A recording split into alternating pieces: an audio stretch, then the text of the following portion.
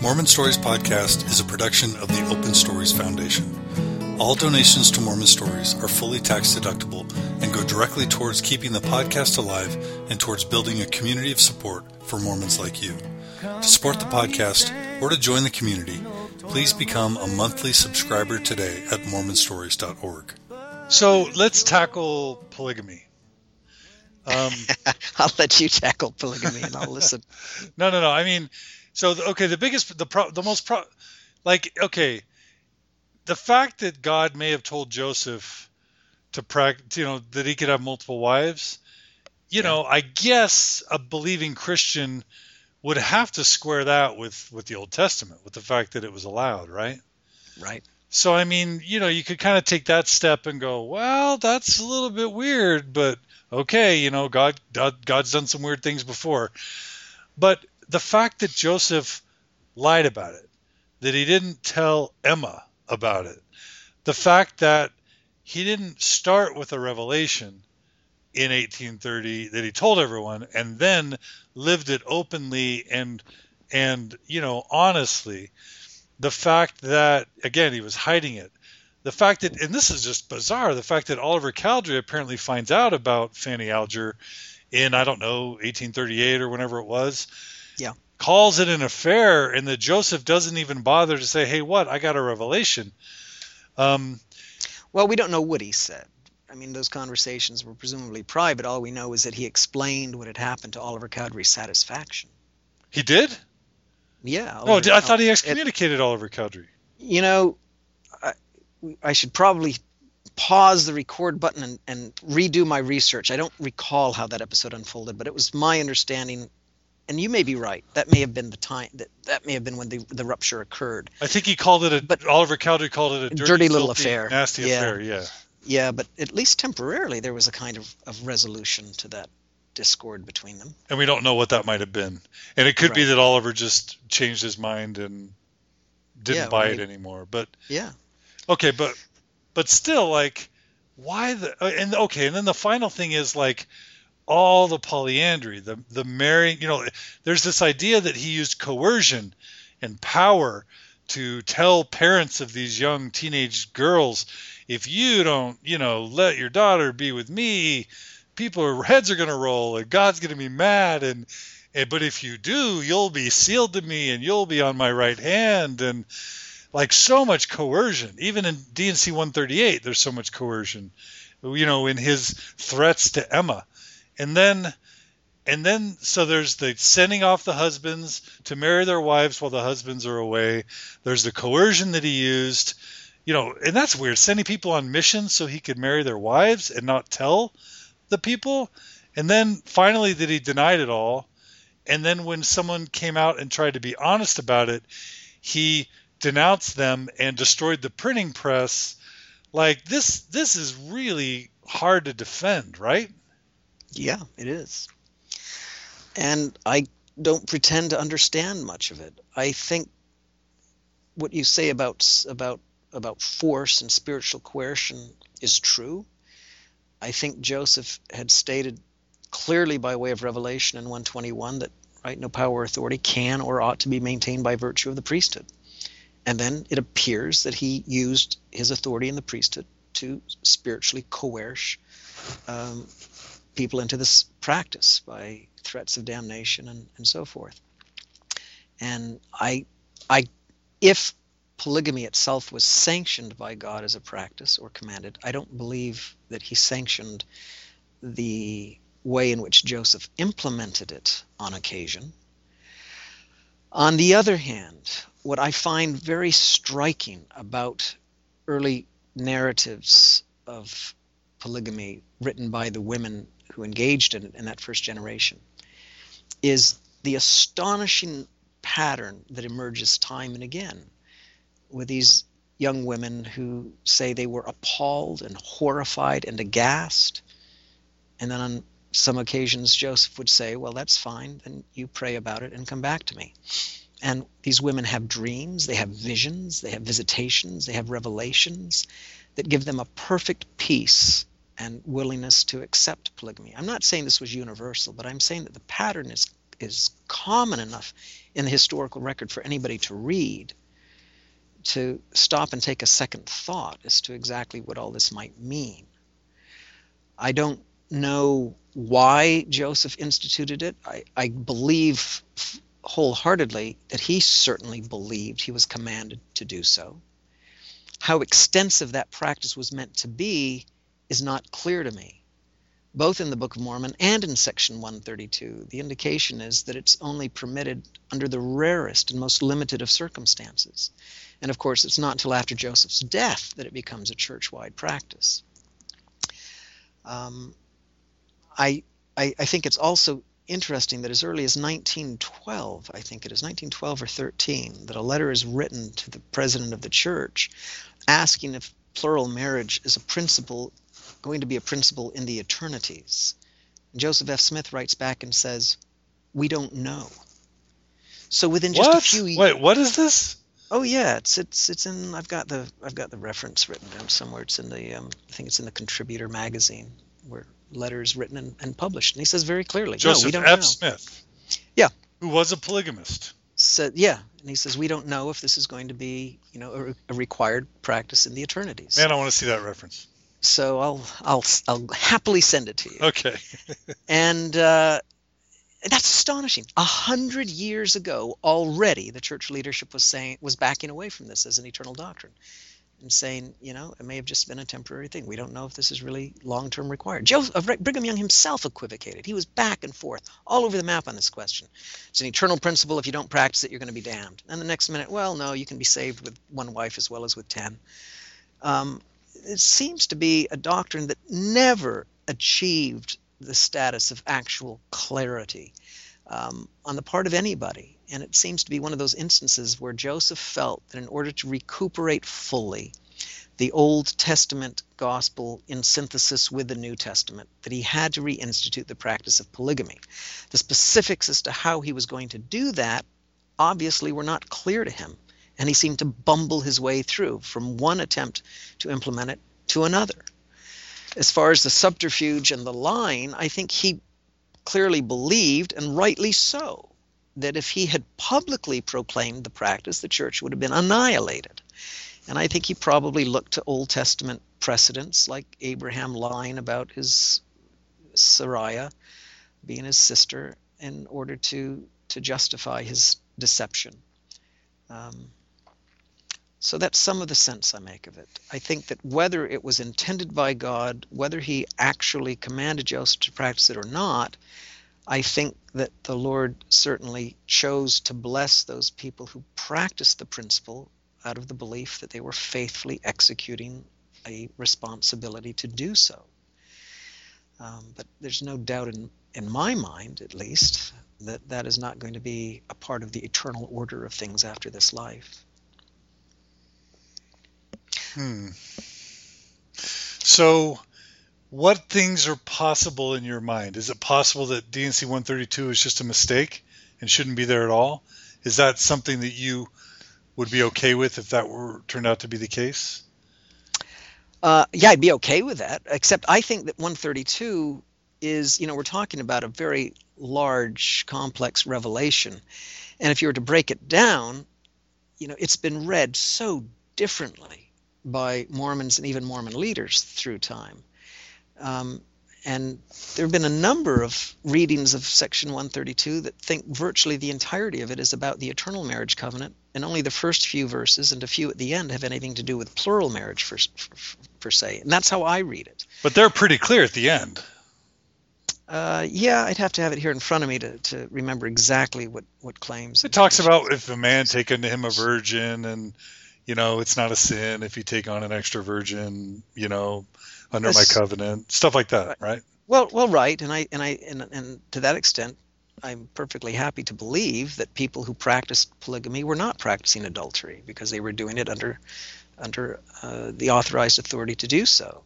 And this comes back to what I said earlier. Whether God himself intended this practice or not, I think that he was willing, in essence, to stand behind his prophet and say, well, if this is the principle that you have taught and outlined and decreed, then yeah, I will bless people for following it. I think that a prophet is never going to be allowed to impose a doctrine which is going to be so pernicious that it destroys our souls. But it seems to me clear in the history of the church that the crucible of plural marriage certainly was a kind of fiery furnace that galvanized faith and testimony and led to a numerous posterity of very faithful, committed Latter-day Saints. So there seems to have been something good that came out of it, although I'm glad that I wasn't one that was called upon to be put to that test. And in your mind, the way that Joseph carried it out could have been offensive in the sight of God. You hold open that possibility. Yeah, I do, certainly, insofar as there certainly seem to have been occasions when spiritual coercion or deception were involved. But I also would say that, this is one of those issues that cuts so close and is so controversial because of the sexual dimension that seems to be implicit in the practice. And, here I defer to Kathleen Flake. I think her observation was very astute when she said if he were merely trying to satisfy his libido, there's certainly much easier ways to do it than to elaborate an entire theological structure to justify it. Just sleep with a few people, for heaven's sakes. And so I think that that's just really simple-minded to try to attribute this to Joseph's lust, not to mention the fact that he clearly was fertile. He clearly didn't have any problem as a progenitor of children. And yet, the landscape wasn't littered with plural marriage offspring of Joseph Smith. In fact, it's my understanding that in spite of a number of DNA tests, not a single example has been found. So if he was engaging in sexual congress with these plural wives, he certainly wasn't doing it on a wide scale. Or there'd be children. Or there'd be children everywhere. So the idea that he was just a high libido, and some even say pedophile, you don't go there. No, that's just silly. I think Richard Bushman has given us one of the better explanations of what appears to have been his motivation. And he's doing this, of course, within the framework of how he understands the gospel to work, but he thinks that this has to do with the extension of the family unit, the family dynasty in all directions and across generations, but also across family lines. It's a way of creating alliances and bindings to other families and lines. And so it's clear that it wasn't at all about the relationship itself of the man and the woman or the sex involved. That was way beside the point. It was bigger than that. I mean, most people still don't know about the law of adoption, that men were being sealed to other men in the temple all the way until 1890, right? That's right. I don't know if it was as late as 1890, but I know that at least through the early Utah period that Brigham Young, I just read a discourse yesterday of Brigham Young where he's saying, anybody that wants to be adopted me, that's fine, as long as they're willing to follow my rules. So, it was all about creating this endless chain of relationships up and down and across. And it's in that context that you have to understand Joseph's theological understanding of polygamy. And what do we make of? And you touched on this a bit, but I think prophets, seers, and revelators said that polygamy would be, a requirement to attain the highest level of the celestial kingdom. I'm pretty sure John Taylor said that, right? Well, he may have said that, and as I said, Brigham Young said that at times, but then at other times he contradicted that. Did he? What did he say to contradict it? I don't have all these ready to hand. Okay, I understand. There's a whole list of quotations I have of Brigham Young that are just all over the map on it. But here again, the important thing is that every church, every religious system has to have in place some system by which you establish the parameters of dogma. And, Mormonism has that. We have a process by which we canonize or give, according to the law of common consent, we assent unto church teachings as legitimate and binding. And there's never been a proposition that the church has had to agree to that makes polygamy necessary or a requirement to salvation.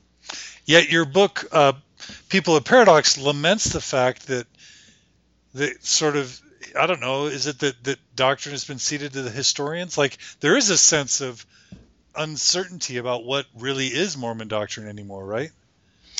Well, so there is a clear process, but there's also a lot of confusion. there is a lot of confusion, and I think it's highly significant that when Elder McConkie wrote his Mormon doctrine, I think it's fairly well known now that the presidency commissioned a committee to study it, and they ascertained that there were over 1,000 errors in Mormon doctrine. And yet they continued to allow its publication all the way up until, what, a year ago? No, that's not true.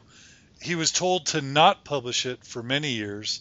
And then when David O. McKay was not necessarily fully coherent, then Bruce R. McConkie brought it back after, as I understand, promising that he wouldn't. But that's Right.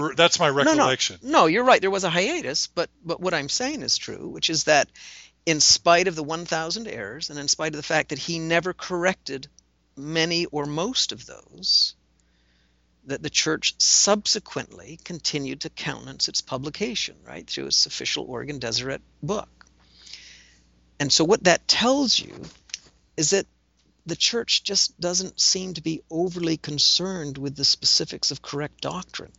Yeah, I'll say. And let me say something on this subject. One of my best friends here is a Catholic colleague, and we have long and many conversations about religion. And he's very well versed in his own tradition. And he's given me abundant reading materials that I've pored over. And I have to say that if you read Cardinal Ratzinger before he was the Pope, or you read John Paul II on the theology of suffering, these people propound some of the most exquisite, eloquent, intellectually satisfying theological positions.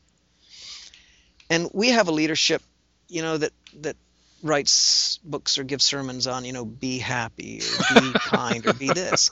Yeah, and that's, and so on the one hand, there's a kind of embarrassment there. But then here's the other side to that. Yeah. When John Paul II died, a Catholic political commentator wrote this. He said, John Paul II was the most beloved and the most ignored pope in our history. It's statistically demonstrable that the Catholic Pope has no measurable influence at all, zero, on many of the Catholic Church's core teachings. Catholics practice abortion at the same rate as the national average. They practice birth control at the same rate as the national average. We could go on and on. Right? So in spite of the beauty and the eloquence and divorce of their writings, and divorce, there's no impact. And so you've got somebody like President Kimball or President Hinckley, and he's not a sophisticated theologian, but he writes these books, and what do you find? You find that there is this immense level of support and sustaining for what he teaches. And so, what to my mind at first was a kind of an embarrassing comparison turns out upon subsequent reflection to be something that I'm actually rather prouder to own, and that is the fact that Mormonism, like Judaism, in the final analysis, is really more about practical ethics than it is about theology. Yeah. This is irrelevant because it's just my feelings, and I try and keep those out. But I'm going to breach with my protocol and just say that I actually totally agree with you. I don't want my prophet to have written tomes of complicated theological speculation, and even though I've grown to have deep love for people who don't live Mormon values of, word of wisdom and law of chastity and all that stuff, something that I find unceasingly beautiful about Mormonism is the simple lifestyle and truths and ethics that it so consistently and stalwartly advances about be kind, be clean, be loving, serve, stay out of debt. Like, yeah, Dr. Phil or Oprah could tell us to do those things, but man, we've been beating that drum for a long time, and there is something beautiful about the quality of person that so often produces to me. That's right. And the famous study done at North Carolina, Chapel Hill, just a few years ago and published by Oxford University Press about spirituality among Americans' youths demonstrated quite conclusively that there is not a single religious group in America whose youth are more faithful to their church's teachings than Latter-day Saint youth. So, the church is doing something right in terms of making religion practical and livable. Yeah, and kind of uplifting and ennobling to those who follow it. Yeah. So I love Mormon theology, right? I mean, you mentioned I'm writing a 2-volume history of Mormon theology. Right. But I don't think that what I'm doing is anywhere near as important as being able, as being in a position to teach, pure and simple rules for how to live a Christ-like life. And that's what a prophet and the brethren are doing. Gotcha. Yeah. Okay. Well, I think the last big area to explore is kind of the Book of Mormon. It's the stuff that I talked to Dr. Michael Coe about. You didn't happen to listen to that, did you? I didn't catch it. Okay. Well, you wrote a whole book on it, by the hand of Mormon. It was recommended me. I still haven't read it.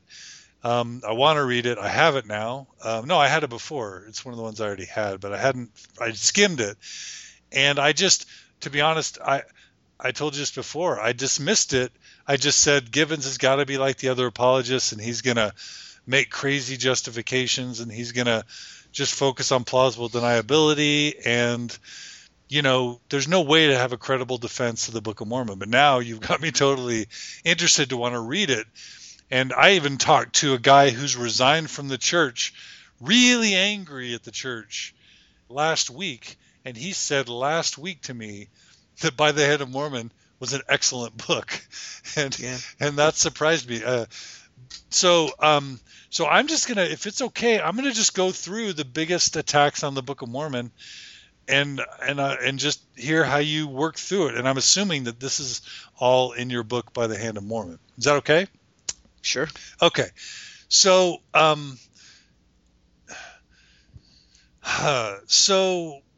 so the one place where people always quickly go is what I don't know, what I've heard referred to as the anachronisms. So the animals in the Book of Mormon, horses, cattle, oxen, donkeys, goats, sheep, swine, and elephants, right? Like, these are animals that, according to Dr. Coe, either existed, thousands of years before and died off before the Native Americans, ancient Americans would have been tooling around, or they were brought over by the Spanish afterwards. And he also brought up an interesting point. He brought up an interesting point that all the animals that should have been in the Book of Mormon, like jaguars and turkeys and dogs, they don't appear in the Book of Mormon as well. And then you could also talk about steel, how Book of Mormon mentions steel, yet that level of metal had not yet been developed. It talks about all these weapons, the swords and the shields and the helmets, of which we've never found any ever, not one that's really credible. And then you've got the wheel or chariots in the Book of Mormon that again, no one's ever uncovered. And so you've just got all this stuff in there that Joseph would have been swimming in, that critics would say he clearly infused in without a knowledge about that they shouldn't be there. All these metals, coins, and I know that coins come in the title of the chapter headings, not the actual text. Right. But talk about the anachronisms, because they're really fatal to a lot of people. Yeah, I think there are some anachronisms, and you may be disappointed, but in By the Hand of Mormon, what I say about some of them, like horses, is, well, these are a problem. Oh. And horses isn't really a problem, because horses clearly, what they were seeing were llamas, and that's why they were called Lamanites. He's joking, everyone. He's joking. So, I don't know. I mean, I can come up with, I can grasp at straws, and I can find mildly plausible kind of possibilities and explanations. I know that I haven't done a lot of translation work, but I've done some. And many times it's very hard to come up with equivalents from one language system to another. So what do you call a metal that's kind of like steel, or what do you call a sword that's kind of like a scimitar, or what do you call an animal that is kind of like a horse? So that's a possible explanation in some of these cases. I think some people at farms have argued historically that if you're doing excavations in, the Saudi desert, that's one thing, because climatic conditions allow for the preservation of a lot of material culture. That's not the case in Mesoamerica. So like Nibley said, things disappear. Things disappear, so we shouldn't expect to find many remnants of a material culture consistent with that. And I think, Nibley realized these problems 50 years ago, 70 years ago, and that's why he said, look, we got to stop looking for evidence in the New World and start focusing more on the textual kinds of continuities that we find with the Old World. And I think that that's been a more fruitful path for Mormon apologetics to follow. Right. Seeing the ancient world in the Book of Mormon instead of trying to find the Book of Mormon in the New World. Right. And I don't believe in the expansion hypothesis of Blake Ostler, but that doesn't mean that neither do I believe in the kind of tight, ironclad, constrained translation that, Royal Skousen makes a case for. Well, talk about Blake Ostler's expansion theory. Well, I mentioned that a little bit earlier when he has argued that Joseph Smith probably found something, but it was more like a pamphlet than a book, and that he expanded it, that there was the nucleus of some kind of a record, but that most of what we have in the Book of Mormon was his inspired additions, and that's why there is so much contemporary culture and environmental influence that is reflected in that finished product. So it's an attempt to create a kind of coherent middle ground, a compromise between the environmentalist explanations on the one hand and those who believe in the divine transfer of records to Joseph on the other. And I think logically and pragmatically, it's a beautiful compromise. But it doesn't work for me for the reasons I cited earlier that have to do with the fact that I don't see in the Book of Mormon evidence of a kind of ad hoc pasting together of disparate parts and sources. Because for you, it's more unified and seamless. It's more unified and seamless. At the same time, nothing in my faith precludes the possibility that Joseph Smith could have been influenced from time to time in the translation process by contemporary language and ideas and vocabulary. I don't see that as a problem. If he made assumptions based on his own cultural vocabulary, sees a bunch of words there that should have been more carefully, scrupulously translated, and they come out, elephants and horses. Okay, well, he bungled that part. I just don't see those as really deep-rooted problems. It seems to me that we're swatting away the mosquitoes here instead of looking at the substantive mass at the center of this controversy. Which is what? Which is the Book of Mormon in its totality and in its coherence. And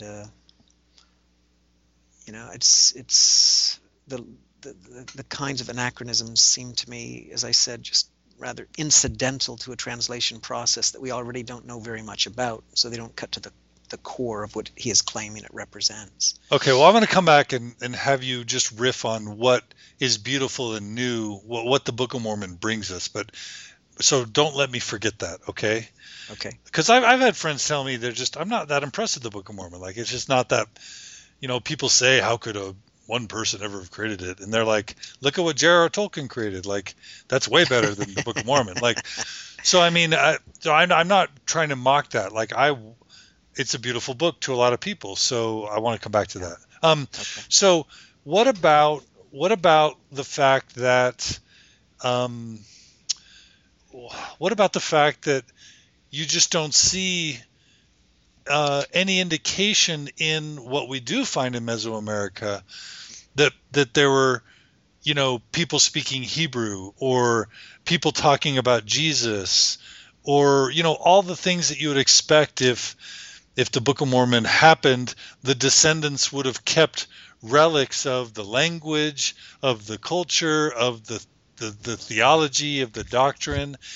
And one of the things that Coe talks about, which I really loved, is, the narrative that I was taught growing up was that Lamanites devolved, that it was like these Native Americans were ignorant, barbaric, evil, savages, and so they were just so decadent and sinister that their languages devolved, their art devolved, their spirituality and religion devolved, and they went from being more advanced and civilized into this despicable, grotesque kind of, civilization. And then Coe goes on to talk about all the wonderful advancements that afford us because of, ancient American civilization, corn and tomatoes and all this rich food and culture. He says that that's does violent damage to these people's heritage, the richness of what they brought us, their tradition, to just kind of write them off as these evil savages, right? Yeah. So tell me what you would say about those two parts of that question. Okay. Well, two considerations to your last point. First of all, I think we're returning here to the B.H. Roberts problem. And that is, the assumption that there should be all kinds of traces left in Mesoamerican culture of the Book of Mormon presence presupposes a kind of dominant cultural presence to begin with on the part of the Nephites and Lamanites. Right. How many people arrived in the New World according to the Book of Mormon? What are there? I don't know, 25 or 30 in the original group. Mm-hmm. And at no time do they inhabit an area more than a couple of hundred square miles. They're a small group. They intermarry with indigenous populations. Does the Book of Mormon mention existing civilizations that didn't come over on the boat? It doesn't mention them, but I think it was John Sorensen who wrote a good essay called "Were Other Peoples Present When Lehi Arrived?" or something like that. And he goes through and shows all kinds of subtle hints in the course of the Book of Mormon narrative that there were other peoples here. And there are hints that there were other people, and there's never any indication that there weren't. In fact, right, we're told in the Book of Mormon that from time to time the Lord has led many people, right, by the Spirit into promised lands. So that's the most plausible, and that's the one that's most consistent with the historical records we understand it, right? The diffusionist hypothesis is that there were many migrations across here. The Bering Straits, probably different kinds of transatlantic, transpacific migrations. Who knows how many? The Book of Mormon doesn't ever claim there weren't. So again, so many of these problems just evaporate because the expectations were wrong to begin with. The Book of Mormon civilization was never the dominant presence on the continent. So I think that resolves a lot of these problems. Well, what about the hundreds of thousands in battle? Is that? Well, Is it's that like it possible? in the Bible, and probably not, but in the Bible I think we see a similar inflation of numbers, figures. So I take those to be simple instances of hyperbole. And I think it's also important to remember that this is a record that's being written by the victors. I think that they have a strong theological and nationalistic motivation for emphasizing the degradation of their enemies, not just by way of self-vindication, but also because they want to see the degradation of the Lamanites as a kind of indication of God's disfavor and what happens when we disobey his laws and covenants. So it isn't surprising to me that you would find a kind of radical disregard, disrespect for the cultural value and status of the Lamanites as a people. That's kind of what you'd expect to find in this kind of a historical chronicle. So for you wouldn't expect to see Hebrew showing up. You wouldn't expect to see DNA showing up because it's just a small subpopulation. And the DNA is another one of these red herrings. I don't think, from what I understand, and I've tried to read up on the literature pro and contra, and from what I understand, many, if not most, of the reputable scientists who have bothered to be engaged in this controversy say, look, DNA is just an inappropriate scientific methodology to evaluate the historical claims of the Book of Mormon. But even if you're not looking at it as a scientist, the whole thing is a red herring because we're told so early on in the Book of Mormon that, in fact, in 1 Nephi 13, we're already told that whoever survives the apocalypse is going to be a mixture of the Nephite and Lamanite seed. We're also told that from the time of Christ onward, Lamanite is a designation that refers to beliefs and not to ethnicity. So by the time that the Book of Mormon concludes, there isn't any claim at all that is being made by the record about the ethnicity of those peoples called Lamanites. So what do we think we're testing for when we test modern day Indians? It's just that's just kind of silly to my mind. Are you comfortable with the idea that God would turn people's skin dark as a result of wickedness or evil? No, I don't think so. You're not comfortable with that? No. But doesn't the Book of Mormon clearly say that? Well, I think it does. And I think that the people who are writing the record probably felt that they did see evidence of that. And that may have been their own prejudicial perception of the difference between themselves and their enemies. I mean, if you want to find what I think is a pretty good contemporary parallel, look at the Life magazines that were published in the 1940s that featured articles on how to distinguish a Japanese from a Chinese. And they purported to be able to detect in the physiognomy of the Japanese all kinds of racial degeneracy. And, it's a fascinating example of where you think you can see things in an actual racial physiognomy that are based on racist motives. And so why not a kindred kind of thing transpiring in the Book of Mormon? Yeah, because that's something that you would have a hard time selling me on, but you're not trying to. No. Yeah, because that's not squaring with the God I want to worship. Right. I don't mean to be arrogant. I really don't mean to. I'm just sensitive to that kind of stuff. Yeah. Wow. Okay. So 2 Comoras then? Like, did Moroni run the plates up to New York from Mesoamerica? Have you even tried to contemplate what geography maps and how this all squares with our real geography?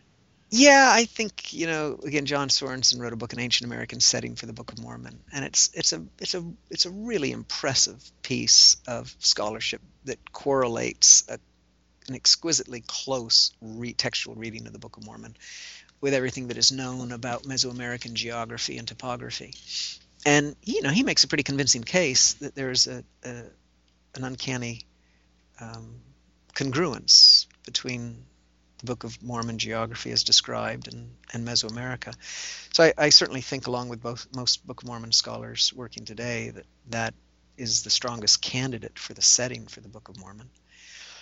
As to how you reconcile that with the Hill Cumorah in New York, well, I don't think there is any relationship between the Hill Cumorah in New York and the Hill Cumorah in the Book of Mormon.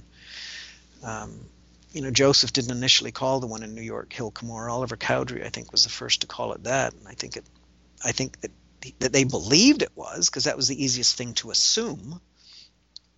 And there are a couple of possible explanations for that, and I'm not trying to argue either one, but I'm just saying, in my own mind, either explanation is perfectly plausible. One is that, Moroni wandered for, I forget what, 25, 30 years after the final battle. Well, that's certainly plenty of time to wander a couple of thousand years, right? Vasco da Gama, I think it was, the Spanish explorer, who we know made his way all the way from the Gulf of Mexico to Florida in less than 2. So that kind of migration by foot is not by any stretch of the imagination unthinkable. Yeah, co-agreed with that. And at the same time, Joseph, recorded an incident in which he saw a man walking along the side of the road with a knapsack, and he said that was Moroni with the gold plates. Well, if he's transporting them then, as an angel, he could have transported them at any time in the intervening 1,000 years and more. So I don't think that's an issue. I think it's interesting that the Maxwell Institute actually published an article a year or so ago by a non-Mormon archaeologist who said if you stick a shovel in anywhere in upstate New York, you'll come up with points, arrowheads, spear points, except the area around Palmyra. There's never been anything found in the vicinity of Hill Cumorah. So I think we'd be on a fool's errand if we tried to make a case for that as a historical setting. So not New York. Not New York. Okay. Are there any major criticisms of the Book of Mormon that I'm forgetting? Because you probably know them better than me. Did we cover the big ones? Yeah, I think you've covered the big ones. All right. So I don't know if this is the place for you to tell us why the Book of Mormon is more than chloroform in print. But should we? I almost want to say we should save that for another episode. I don't know if you're going to have more time. So let's just put it this way. If you think you'll have more time with me than today, let's save that. If you think that today's going to be my only shot, then give us a quick case for why the Book of Mormon deserves our attention. No, I'll talk to you. I'll talk to you again. Oh, you will? But, Okay. All right. Sure. All right. Okay, so readers, so we're going to come back to the awesomeness of the Book of Mormon later, because I'm serious about that. Like, I listened to Grant Hardy's. We did an interview with Grant Hardy. Man, he and his wife, was it Heather? Yeah, Heather. They just can't. I mean, they're not dumb people. These are like very smart people. And I mean, this guy's jumping from the rooftop about the Book of Mormon. Like he eats Book of Mormons for breakfast. Like yeah, he does. And I'm like, really? Like smart, thoughtful people love the Book of Mormon, really? And I don't mean to sound arrogant. It's just I want someone to tell me how to fall in love with the book again, I guess. So yeah. So I'll leave that to talk about later. Well, I think we have covered, a lot of territory on things about the church. Okay, so let's see. I'm sure I'm forgetting something. So blacks in the priesthood. Quick thoughts about that. I think I could guess what you'd say, but. Well, President Kimball offered a prayer at one time in which he asked for forgiveness if we had sinned in our policy with blacks in the priesthood, which is the closest that any official of the church has come to suggesting that was an out-and-out mistake. And I think it would be a good thing if, the church settled in their own minds at the leadership levels if that was a mistake. And if it was, then to publicly acknowledge that and make public apology. And if it's not, then there should be forthcoming, a better kind of doctrinal explanation of what that was all about. But we've been left rather in the dark. It is significant, of course, that the prohibition against blacks in the priesthood was never made by Brigham Young functioning in the capacity of prophet, but rather functioning in the capacity of territorial governor.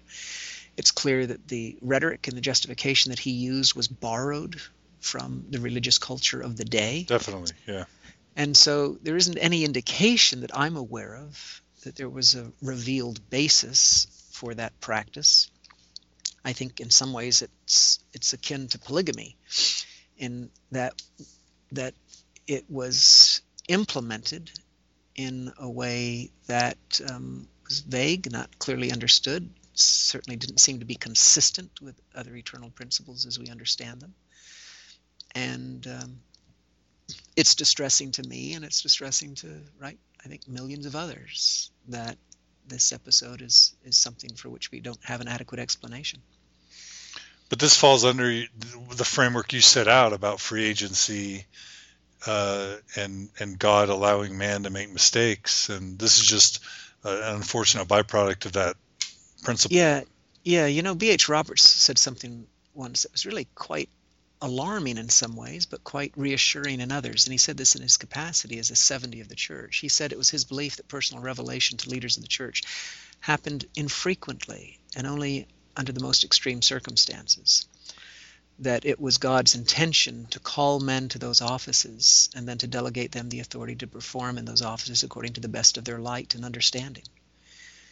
And that again requires a kind of readjustment of the paradigm that most of us have imbibed through the church educational system and years of seminary and Sunday school. But I think it's more consistent with what we see in church history, and I think it's more realistic, it's more consistent with our theology, and it sure goes a long way towards explaining things like blacks in the priesthood. Yeah.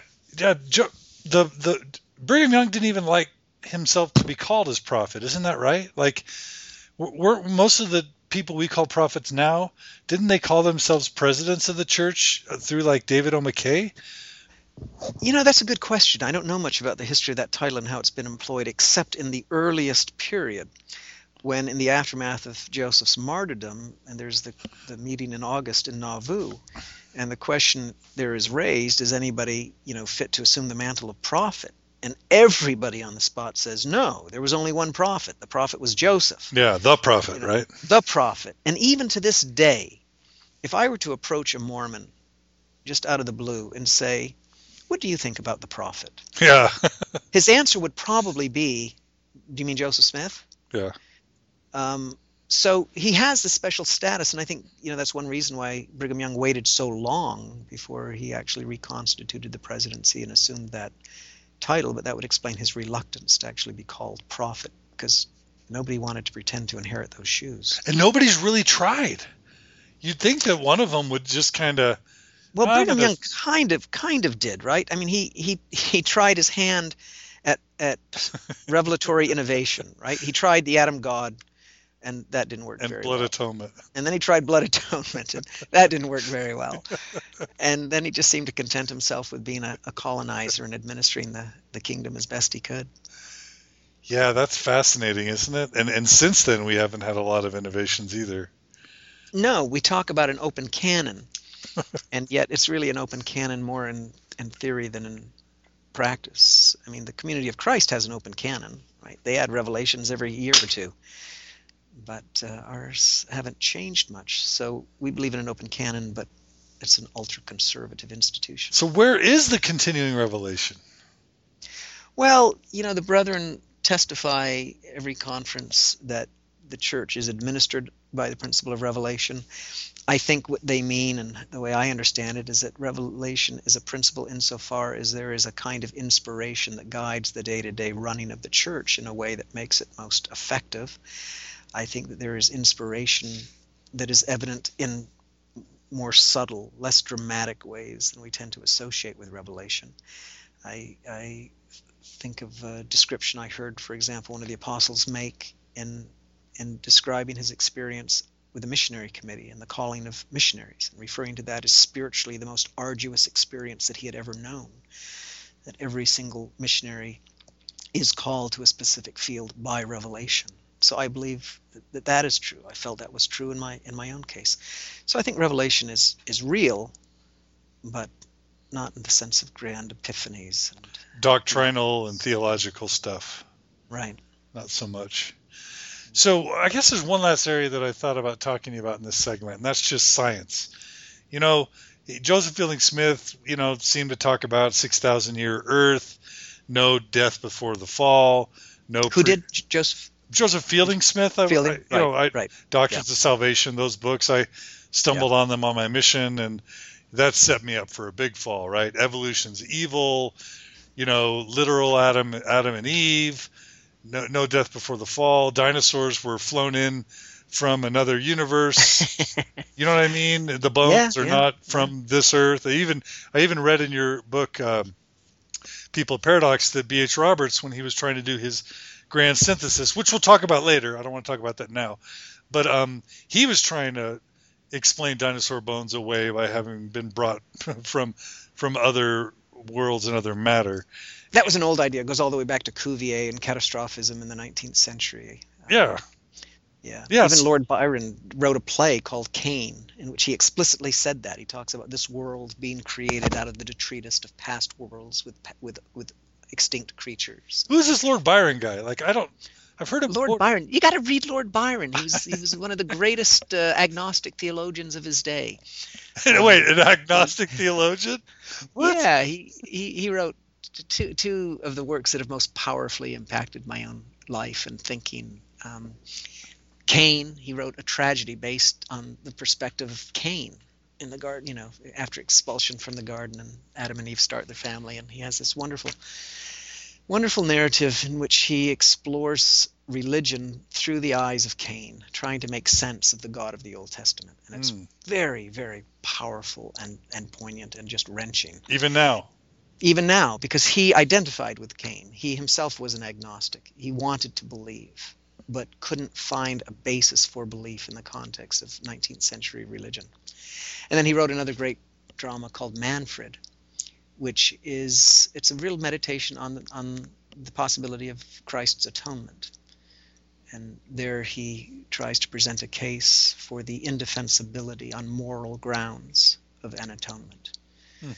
And so they're wonderful provocations to think more deeply about these religious kind of core beliefs. I certainly could use that. I'm learning that my thought has been somewhat shallow up to now.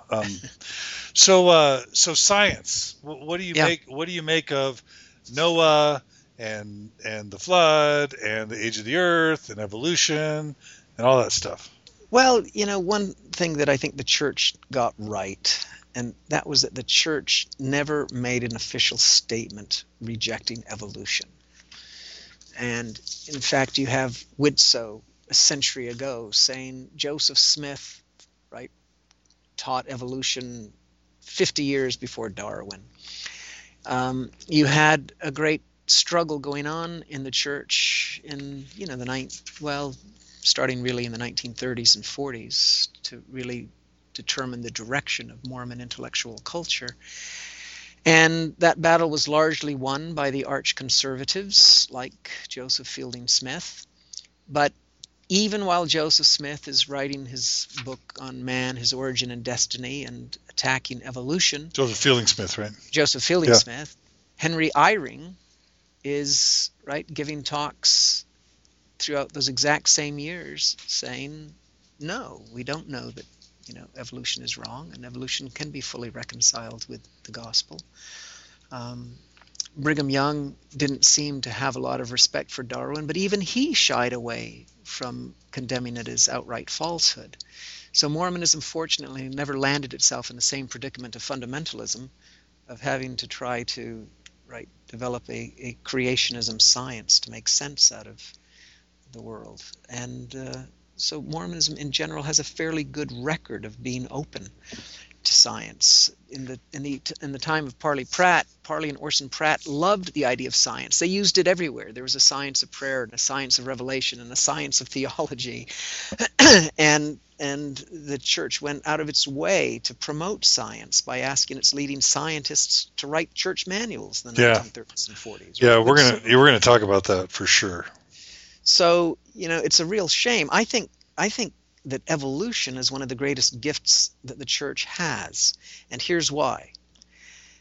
Mormonism is, again, unique in the Christian field for denying from its inception original sin.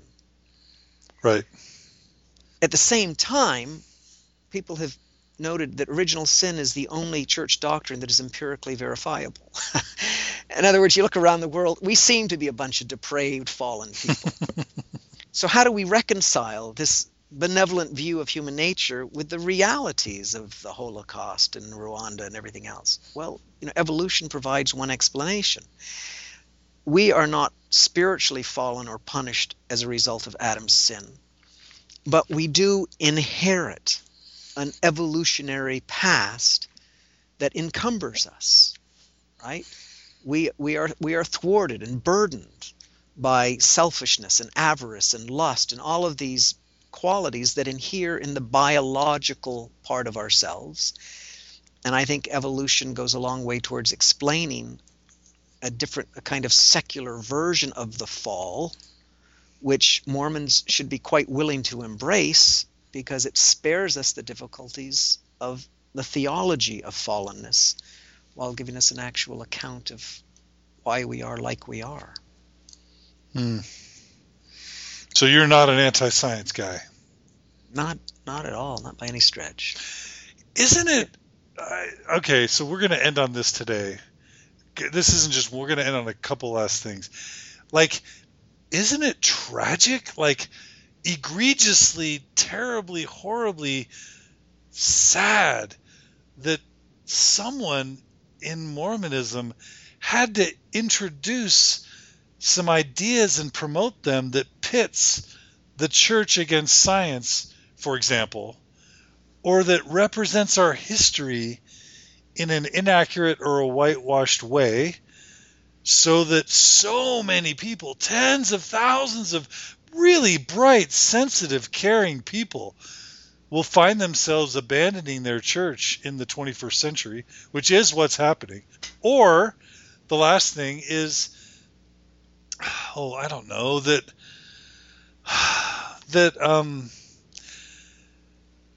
I don't know. The last idea was coming to me and it left. But, well, let me just respond to that. I think one of the most sobering truths about Mormonism is the fact that just as we have this incredible capacity to be saviors on Mount Zion. We also have an almost limitless capacity to be Satans on Mount Zion. I've never heard that. And, C.S. Lewis is like a top 40 song, no matter how magnificent it really is. It's been overplayed so much we tend to be tired of it. But I actually think he was one of the more morally insightful minds of this century. And in his book Perelandra, much of Perelandra is a meditation on the reality and the implications of a universe that is predicated on genuine freedom of the will. And he asks the question, is it really conceivable that if an elephant had just stepped on the serpent's head moments earlier, Eve wouldn't have ever eaten the fruit of the tree? Right. And then he concludes this. He says, if freedom of the will is real, everything or nothing must depend on it. And if everything, who can count the ramifications? Yeah. And what that means is one bumbling individual does have the capacity to mislead and injure the testimony of thousands. Or hundreds of thousands. And it's not fair, but it's the way it is. And that's the cost of this agency. Neil Maxwell used to say, we've got to recognize the fact that we are all in a lifeboat, and it's a leaking lifeboat. And we got to work together, we're all going to drown. Elsewhere he said, we're clinical material practicing on each other. I mean, the stakes are just, horrifically high. But they are. Apparently. And that resonates with me on the one hand. On the other hand, it's so sad to see hosts of a generation just falling by the wayside in terms of their commitment to the church. I mean, I don't mean to show a bias here. I don't even know if I count myself in this group, but I really do believe that the late 20th and early 21st century will be written about 100 years from now as an era wherein some of the best and the brightest Mormon minds and spirits and souls abandoned their tradition. And this is just a preview for what I want to talk to you about from People at Paradox. But what we see in mid to late 20th century Mormonism is so many people rising up who had the chance to save these souls from defecting, to bridge the gap that you're bridging for me now. We're talking B.H. Roberts. We're talking Lowell Benyon. We're talking Eugene England. We're talking Juanita Brooks. We're talking, Leonard Arrington. It's like the church has systematically stepped on the heads of those who have risen up to try and stave off this mass defection. And it's killing me. Like, it's killing me, right? Does it kill you? Yeah, it kills me. I get emails by the dozens over time of people telling me the stories of their tragic decisions to leave the church. And in most every case, it has to do with the feeling of betrayal engendered by learning too late in life some truth about the Mormon past that they felt was denied them through the institution of the church itself. I've heard one of the leaders refer to this current period as unprecedented since Kirtland in terms of the number of defections that we're experiencing as a church. It's tragic because it's so preventable, and it would take so little to remedy this problem. You don't have to change this mammoth institutional culture gradually or one step at a time. One of the virtues and the merits of the church as an institution is that the primary vehicle for the instruction of its youth, the CES, is an organization that falls in lockstep with the direction from Salt Lake. And when J. Reuben Clark gave his landmark address to the CES people on the charted course of church education, he instantaneously transformed church educational culture and set it on a path that it has pursued to the present day. And it would be similarly possible for somebody to make a comparable kind of address to the church educational people and say, we need to radically reform this culture. We need to tell our history openly, fully, and honestly. You know, it reminds me of a course that I teach on the Bible and literature, where I present to the class a fairly radical reading of Genesis, reading it separate and apart from any kind of religious framework we impose on it, in which Satan seems to be telling the truth and God seems to be the one who's less trustworthy. And I always have religiously devout students interrupt me and try to defend the honor and integrity of God. And I've had to say on more than one occasion, look, God can take care of himself. He doesn't need you to defend him. And the same is true of the church. If the church is a true and inspired and divinely sanctioned institution, then there's no need to conceal any element of its past. That's how I approached my writing on the Book of Mormon. Many people seem to have been confused as to whether I was a member or whether I was a member in good standing, because I tried to be honest and frank in addressing the problems and the obstacles to the historicity of the Book of Mormon. And my operating premise was, if the Book of Mormon is true, then it will remain standing after you throw the worst that can be said about it at it. And I think the same has to be true of church history. And I think this generation is eager and ready and willing to accept the whole truth. They just want to be treated as adults. And that's not happening. And this is the exact argument that Michael Quinn made just a few weeks ago. So, I mean, it's just like persisting across generations. And, you know, if I were there have been, you know, you look at like the Sunstone crowd of the late 80s, early 90s, it wasn't necessarily a responsible lot, in the sense that a lot of those September 6th kind of people, like, you don't get the sense that they always had the church's best interests in mind towards the end in terms of the rhetoric that they were using. You know, I'll just use Paul Toscano as an example. You don't listen to Paul Toscano's 1992, 1993 speeches and think that if the church paid attention to him and did what he said, anyone's best interest would be served, right? Right. But like, I'm thinking of a Lowell Bennion or Eugene England or Terryl Givens or whatever, or Richard Bushman, and it's like, these of all people are the people to elevate. Like, you know, you don't want to create priestcrafts, but like, come on, promote this. Like, at least don't step on its neck. At least don't hide it. At least let it have comparable visibility in our culture, right? And you had told me yourself, and it's only because you told me I could mention this that it's okay. Your books are not available at Deseret Book. Well, I guess they've got one or two of them they carry as of the Which last ones? few weeks. Which ones? I think By the Hand of Mormon they now carry. Oh, sweet.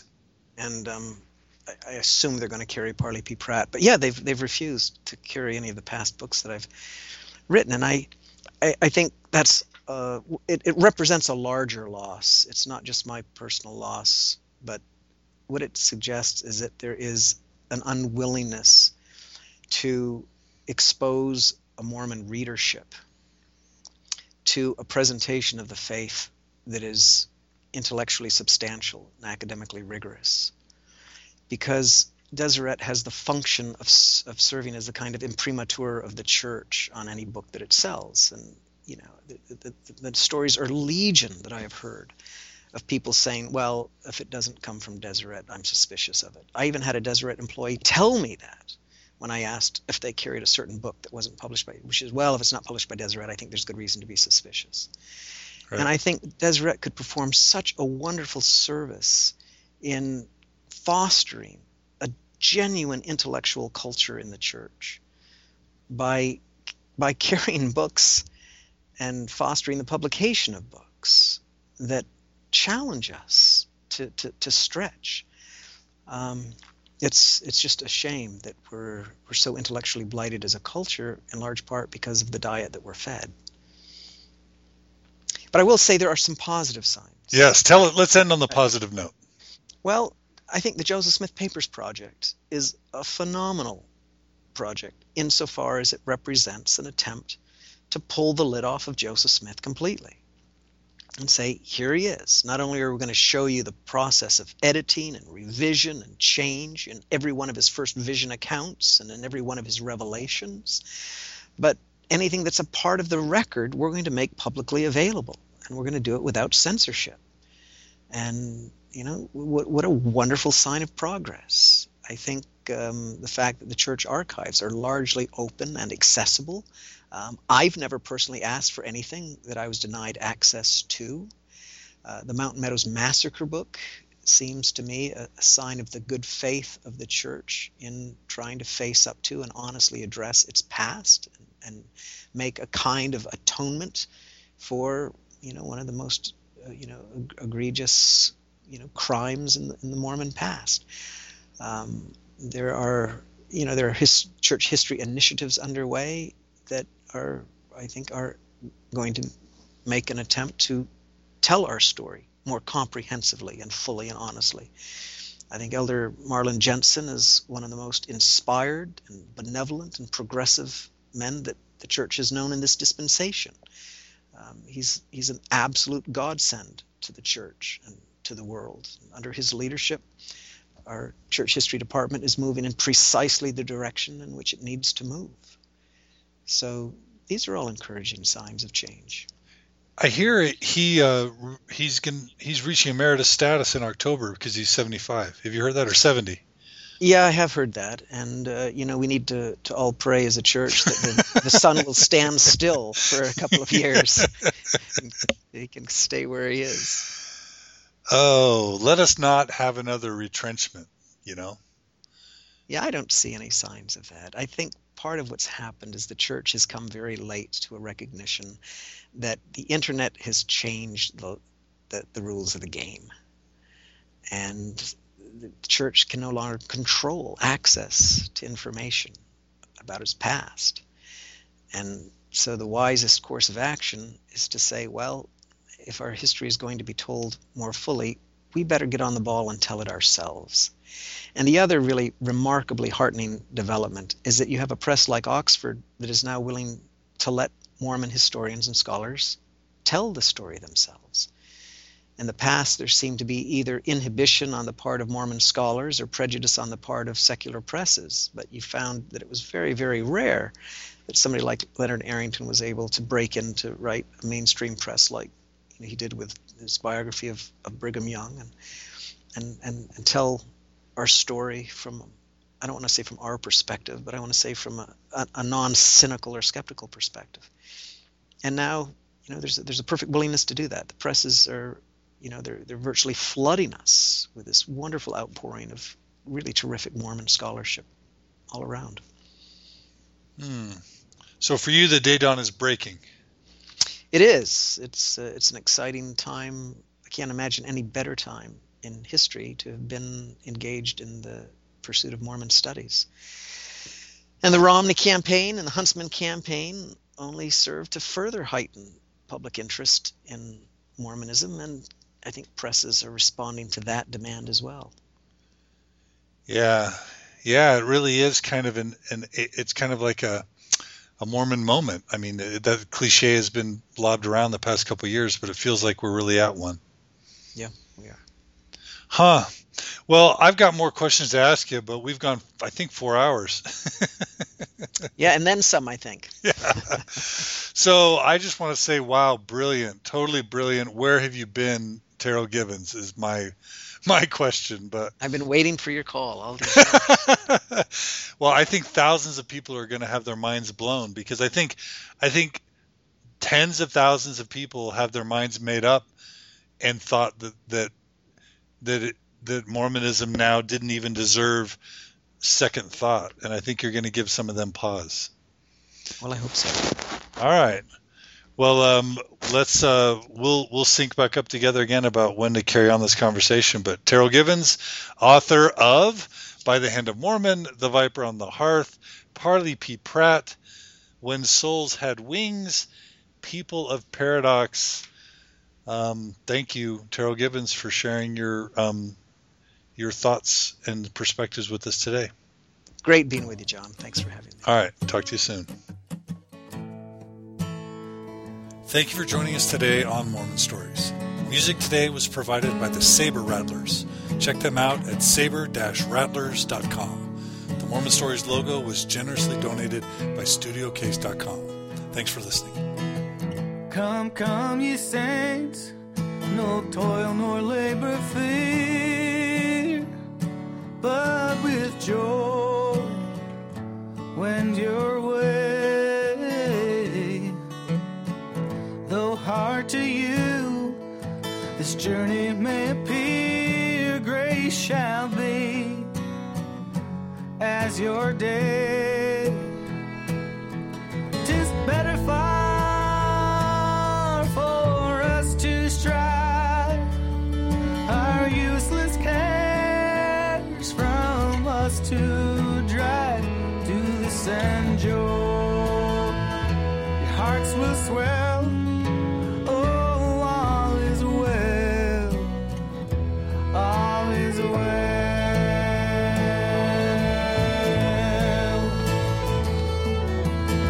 Why should we mourn?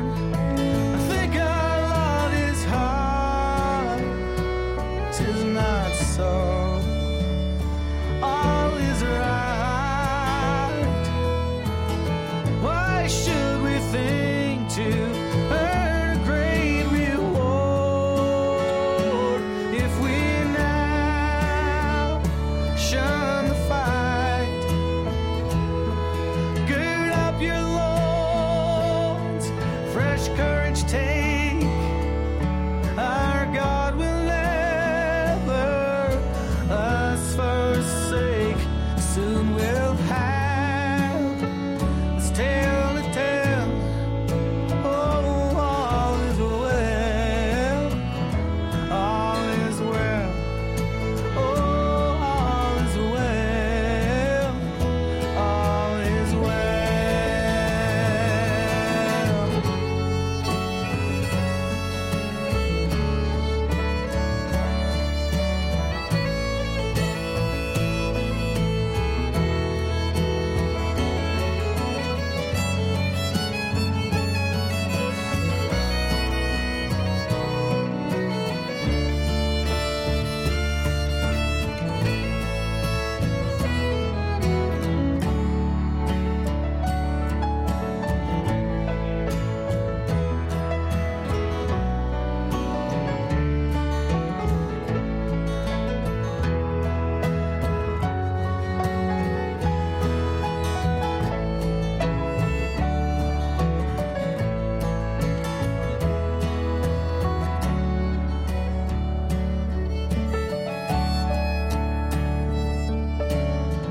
And should we die before our journey's through, happy day, all is well. We then are free from toil and sorrow too. With the just we shall dwell.